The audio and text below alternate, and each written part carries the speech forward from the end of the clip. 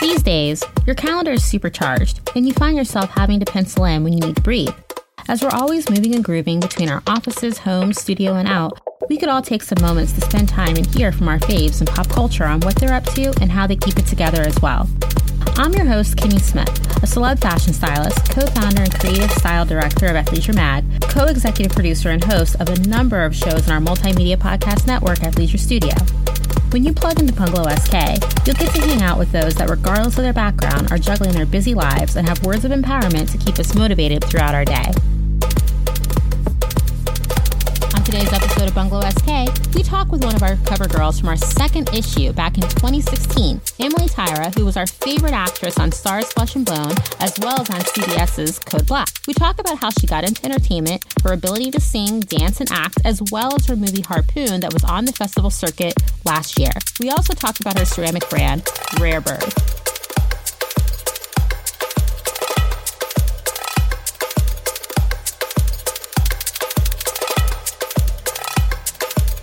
Initially met back in 2016 when you were our second cover of Athleisure Mag, and you were our first celebrity cover. At the time, you were in Stars, Flesh and Bone, which I truly enjoyed watching. You also joined the cast of Code Black, which I am also obsessed with. Just those two shows alone showcase so many talents of yours, from being able to sing, dance, as well as to act. You're a woman that does it all. When did you realize that you wanted to be an entertainer? Yeah, Kimmy, it's funny because I sort of look back on my, body of work at this point in my career and go, people must think I'm insane. I've done like so many different types of things. But honestly, I'm one of those people that's just artistically inclined. Like, this is what I'm good at. I'm good at dancing. I'm good at singing. I'm good at acting. I'm good at art. I'm good at making things. This is where my sort of skill set lies. And in order to make it happen in that skill set and make a career happen, you kind of have to be open to every single opportunity. So I don't know that necessarily this is all my choice. I'm the kind of person who says yes to an opportunity if it feels like something I'm interested in and is a challenge for me. So Code Black kind of came out of nowhere. Actually, the showrunner of Code Black was a fan of mine from Flesh and Bone, which was so crazy. And he was kind of hell-bent on getting me on the show. And so when they got picked up for their second season, I got a script in my email, and I did one tape at ABC Casting out in New York. And that was it. I was on a plane like 36 hours later. and then I never went back to New York. In looking at your Instagram, I know you were at the Rotterdam Film Festival promoting your new film Harpoon that you star in. Tell me more about the film. Yeah, it was the movie is super fun. It's just three actors. It's sort of a tale of friendship, but in sort of a cross-genre film setting. So I guess I would say it lands somewhere between like thriller, horror, and comedy. So it's like a very, very dark comedy. The tone of it, like it wants you to laugh. And so, all of the things that are sort of intense about it actually sort of, I don't know, it's a really interesting film. And when we went into it, we shot this about a little over a year ago, and we shot half of it in Calgary, and the exterior shots were in Belize. It was a sort of wild, like, film adventure, a young filmmaker from Canada, and I got the offer and was just like, okay, sounds fun. It'll be an adventure, and we really had no idea what we were making. Reads like a play. So we spent a lot of time rehearsing and sort of going through the physical beats of the whole thing. And it's just the three of us. So that's a real challenge as a director and as an actor on our end, to make sure our audience wants to stick with us, just the three of us in one room, essentially, for an hour and a half. And I think it comes off really well. We premiered at Rotterdam. People loved it. We sold out almost every screening, including some, they have huge theaters. They're like 500, 600 seats. And we sold out our screenings. So we were really proud about that. How important is it for a movie to be on the film circuit? And as an actor, what is your role in it when you are promoting the film at these events? Yeah, I think the festival circuit is sort of amazing. I'm not super familiar with it. Rotterdam was my first film festival that I was in a film participating, and because I've been in the theater and TV world up until this point, and what I'm realizing is that these festivals are such an amazing community of filmmakers and everybody involved in film, and they sort of help facilitate the life of a movie, and they're really important for low budget films like ours that wouldn't necessarily have the power to get seen if these festivals weren't welcoming young developing artists and like allowing a platform for that. So my role in this is sort of up to me, honestly. The choice to go to Rotterdam, the producers, of course, they want you to be present and be a part of the promotional process. But I wanted to go out and support this film because I think it's really good. And so obviously, if there's ever any premiere, I will do my very best to be there because I think it's a team effort. We sort of built this thing together, and we want to see it through so that ultimately more and more people can see what we did. So. It's fun. It's really fun to be a part of. Very different than TV. So when you're in the midst of pilot season, what are 3 things that you like to have with you that gets you through those days? Let's see. Well, first of all, positive attitude. Water and a snack. I mean, it's basically just like your game face and like whatever physical, other things that you need. And chapstick. I don't know why I say that, but like, you're going from audition to audition and it's whatever, and you're nervous or this and that. So my lips get chapped and I gotta like moisture. So there's nothing more distracting than to see someone who has really dry lips. It makes you wonder if they hurt or if they're just really itchy. And you're like, don't you need some lubrication there? I know. So yeah, I mean, pilot season is interesting because it's changing a lot now, with streaming platforms and stuff. So it's a little bit of a different game. It's not as crazy as it used to be, which is nice because it's, there's an enormous amount of pressure around this whole season. And I kind of like that everything is being redistributed and content is sort of shifting a little bit. So, yeah, it's been good and busy. I've read some things that were really interesting and then some things that were not so interesting. And yeah, it's fun. It's a good time to like be out and about. And it's my first pilot season being available in LA. So it's been fun for me. Yeah, you can't actually. It's a contract issue. So, the fortunate thing about being a series regular on any show is that you have sort of job security and, but you have a, non-compete situation where you're not technically allowed to, actually, you're not even allowed to do more than a 3-episode arc on another show unless the network approves you to go and do that. So yeah, so it's sort of confining in terms of, there are definitely like actors out there that you see all the time on like many different shows and they just go around and kind of bop from guest star to guest star. And that's never really been my thing. I've been really fortunate to sort of land and sit on these shows where I get to play out an arc over a couple of seasons, but so even if it's meant to be for only 1 season, there is that potential that you could be locked in for 5 or 6 seasons. Right. Yeah, you're sort of locked in. So, even Flesh and Bone, I think we maybe talked about this when I did Athleisure. It's a 6-year commitment up front and you don't know what's going to happen with it. So, and I think after that first season of Flesh and Bone, I was like, I would have, a second season, I would have had to really, really gear myself up for because it was physically really demanding to do that role. I remember watching the show and just thinking about the mental as well as physical elements of the show and wondering how many takes you had to go through to get what we saw. When we had Pooch Hall from Ray Donovan as our cover for June 2018, we had the chance to hang out on his set, which was in Harlem, and they were filming this particular scene that after watching it, it's literally 3 minutes. But being on set, it took all day to get all the angles and all the redoing of it, resetting the frames and all these other different types of stuff. It was pretty intense to watch it. Yep. Yeah, I know. I think anybody who has the opportunity to go to set and like see how this all happens is, you should do it because Yeah. And people think, oh my God, I'm going to go to set. It'll be so exciting and fun. And actually after like the first hour, people mostly are like, oh, I'm bored because you're watching the same thing happen over and over. It's a very like tedious process to get everything that you need to make this story cut together and appear the way that it appears to you. So it's an art. What is your process when it comes to you deciding to take on a project? Is it about the timing or the way that you connect to the character? I think it's a little bit of both. I mean, I think also as I'm getting older in my career and I had to have different priorities in terms of choosing. And, when I was younger, I would have done anything. They would have been like, you're going to go shoot in, Guatemala tomorrow. And I'd be like, great. And now I'm sort of like, I don't know if I want to go and live in Atlanta for 6 months out of the year. It would be an adventure, but it would be a choice. And so, that factors in. And then mostly I'm a very like instinctual person.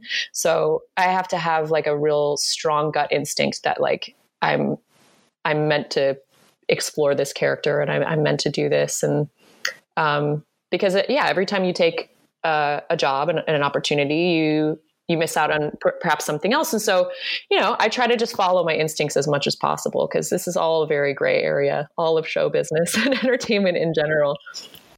A few weeks back, I happened to be at a press dinner and I was scrolling through Instagram as we were waiting for more people to arrive, and I saw these ceramics. I say this as I sip my Lucky 7 tumbler that you just sent to me from your line. I'm a huge fan of pottery, whether it's from Anthropologie, Pottery Barn. I love all that stuff. Then I realized that this was your line. When did you decide to get into pottery and then say to yourself, I'm going to add ceramicist to my talents? Yeah. So this is like the craziest thing. I wish I could tell you that I like decided one day to do this. I honestly, Adam got me a gift card to go and take a pottery class for my birthday. Yeah, it was a couple of years ago that he got me this gift card, but we ended up using it just to like, last summer. And we went and took this class, and I had been like, Code Black had just gotten canceled. We had gone on a really incredible vacation to Europe, and he proposed, and it was like this whole like thing. And we got back to LA, and I didn't have like an outlet. And I'm so creative. I have to have some place to put all of this energy that comes out of my body. It's just like, and I had gone back and like started taking dance classes, and I don't know, I just was trying to find a place to put all of this. And so we went and took this class, and I immediately was like, oh my God, I have to do this all the time. Like I just had this like instinct, that like this was something I just needed to keep doing. And the studio that we took class at offers memberships. So you can go there 24 hours a day. You can throw pots. You can hang out 24 hours a day. It's like Anytime Fitness of pottery, basically. So this is insane. That would never happen in New York. No, I mean, I don't know. It was so, I was just like, really? There's no limits here for me. I can just show up and be creative and do something and like touch dirt, basically. It's so grounding and amazing. So I started my membership, and I went over there, and I went over there like with every minute of free time I had, I was like over at the studio, and it's within walking distance of my home. And so I was able to like, easily justify like, well, I'll just swing by the studio and like throw a bowl. But I got so obsessed with it because, and I couldn't really figure out why I was taking to it so hard until I started thinking about it. You're actually, when you're throwing pottery on the wheel, to me, it's the same physics brain function that I was using when I was doing ballet. I know it sounds crazy, but I really thought this through, and I was like, I think this is why I'm good at this, and why I'm taking to it is because there's like a centrifuge force, and you're negotiating and controlling gravity and mass. And when you're dancing, you're creating negative space, and you're giving a shape for the eye to see this moving shape. And throwing pottery is also a physical movement, but instead of negative space, you're filling it with clay. Yeah, I know. So it's like this and it's very physical. You're actually using all of your body weight, your body positioning, everything. It's sort of this choreographed technique that allows this to to actually happen. And I just like got so obsessed with it, and I started making this stuff. And then suddenly, I would like post a picture of it on Instagram, and somebody would be like, "Hey, I want to buy that. Are you selling that?" And so then I would start making more of the things that I didn't realize that there's this whole industry of artisans they're called production potters, and they just hand make like 17,000 mugs, and they're all exactly the same. And as soon as I discovered that I had the ability to make something more than once and have it look almost identical, I was like, oh, okay, I can do this. And so then I had a friend who owns a wine bar here in LA reach out and be like, "Hey, your work is so cool. We'd love to do a pop-up for you." And I was like, "Are you crazy?" So it sort of happened by accident. And I just been loving it. I love design. I love the functionality of everything. Because to me, I love art just as much as anything else, but I like that ceramics you touch and you use for something specific every day, and it doesn't just sit on a shelf, or it doesn't just hang on your wall.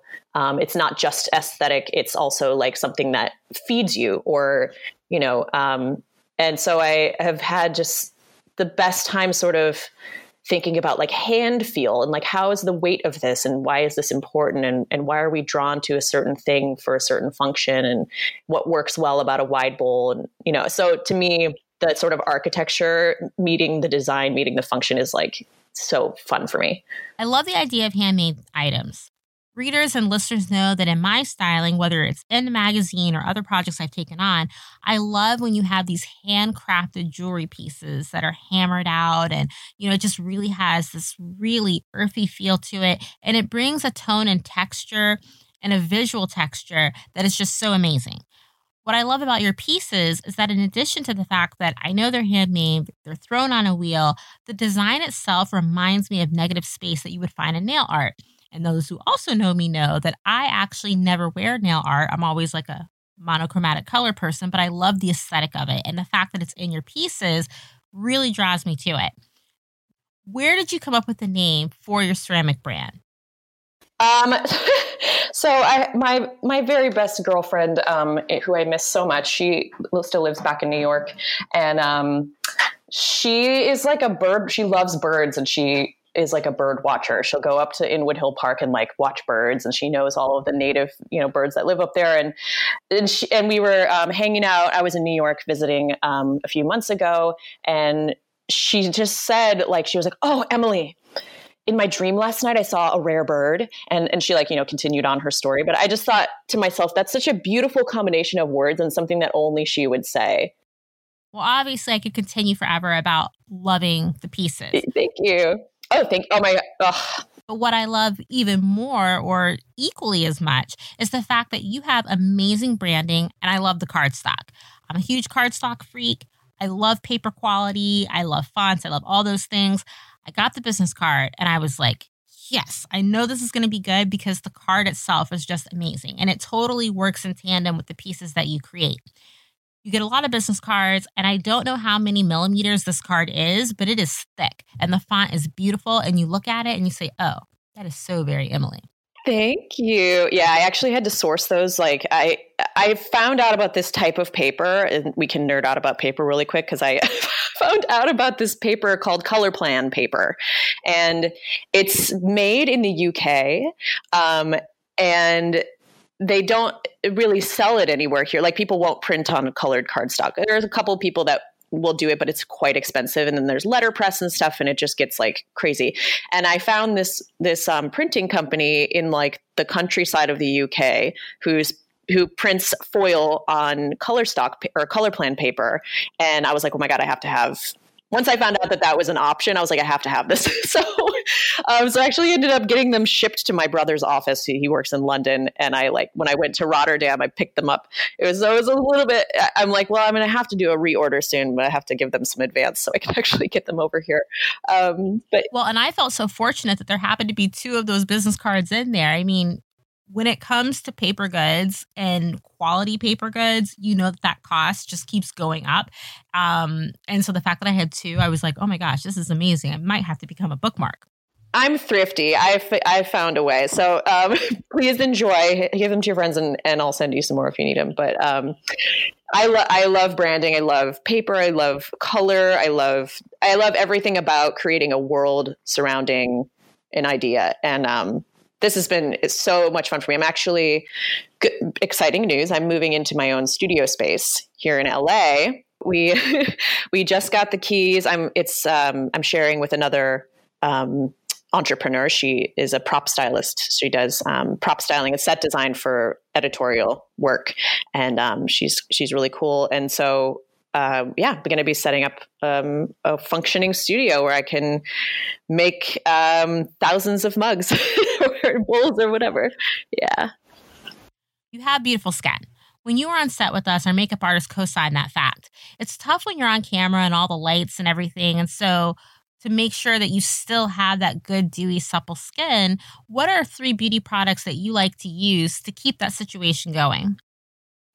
Well, first thing, of course, I feel like everybody says this, but it's super, super important is SPF. I put SPF 40 BB cream on every morning, no matter what I'm doing, whether I'm going out for a hike or not, just because sun damage is just it just dries your skin, especially living in LA. I didn't realize until I moved out here that New York, you actually protect your skin for such a long period of time by not being out in the sun for the winter months.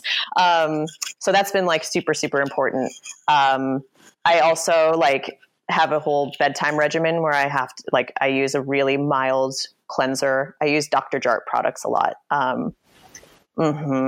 So that's the BB cream I use as well. So I do make sure that I really do a thorough cleansing. And then I use this incredible scrub. It's Eminence. There's it's like a lactic acid strawberry or rhubarb. It's like a exfoliant basically. And it's like rice powder. It's so amazing. And you can use it every day because it's really gentle. And so that's number 2. So sunscreen, the exfoliant. And then I also use retinol, which is the best for multiple reasons. Yeah. I always tell people that it's all about preventative beauty. Don't wait until things go off the rails before you do something. Stay on it when it comes to your beauty routine. Yeah, I remember having this chat before I turned 30. I went to my dermatologist and I was like, hello, this is what I do for a living. My face is my everything. I was like, I don't ever want anybody to put a needle in my face. I can't. And I don't, and I love my face. I love the way that it looks. I like the way that it's aging. And how do I make sure that I'm not ever in a position where, so we've come up with a long-term plan, and retinol was right in there with it. And I love it. Well, when I hit my 30s, I started changing up my beauty routine and I started adding retinol into it. When I approached 40 in September, that was another time where I began adding new things in. Girl, keep doing what you're doing. Looking good. I mean, it is all about staying hydrated, getting sleep, diversifying my beauty routine for sure. And thankfully, yes, I have good genes, but these genes can always use some extra help. Lots of water and sleep as well. I think sleep is so important. I'm so sad that this is my final question. I was a fan before I met you, as I love your work. And then through our interactions on set, Instagram, email exchanges, etc., I love that, like me, you're a person who does a number of things and that they are received well because you're so passionate and dedicated to your craft. Who are 3 women that have inspired you, that have assisted you in being where you are now? Wow, that's such a hard question because I feel like I've been so inspired by so many women in my life. I guess I would start with the matriarchs of my family, my mother and my grandmother. They, just have so given me such a incredible sense of self that I carry with me. I've never, I think it's now that things are sort of coming up and we're exploring gender and particularly women, how women, behave in society and the things that are sort of innate. I never had the experience where it was, pointed out to me that I was a girl. I was never inhibited by that. And I think that's just purely by osmosis of the examples that I had in front of me, from my great grandmother, who I spent a lot of time with. She came over from Croatia through Ellis Island in like the early 1900s. And that was always, the tone was like these incredibly strong women who like just forged ahead and did, what felt right. And so definitely like my family line of women. And I would say like my ballet teacher growing up, definitely had quite an influence on me. And gosh, my best girlfriend, every time I talk to her, I like come away from a conversation going, okay, I have an ally out there, because sometimes as a woman, you feel like the world is out to get you in some ways. And, just by default, in general, we're always at odds with society in some way. And whenever I talk to my friend, Caroline, we just like walk away empowered. You know what? I love that. As you can have some really good days and then you hit that doozy and you just need that sister friend that you can just talk to and get back on track. They're going to listen, do a little, commiseration, and then they're going to tell you how it is and that it is what it is and that they still love you. Yeah. And we're doing the same thing. Like, you're never alone in this, which I think is what can be so isolating about the climb as a woman trying to do your own thing. If you make the choice to sort of like, sort of beat the odds in a way, you're consistently going to come up against these snags, but you're not alone in it,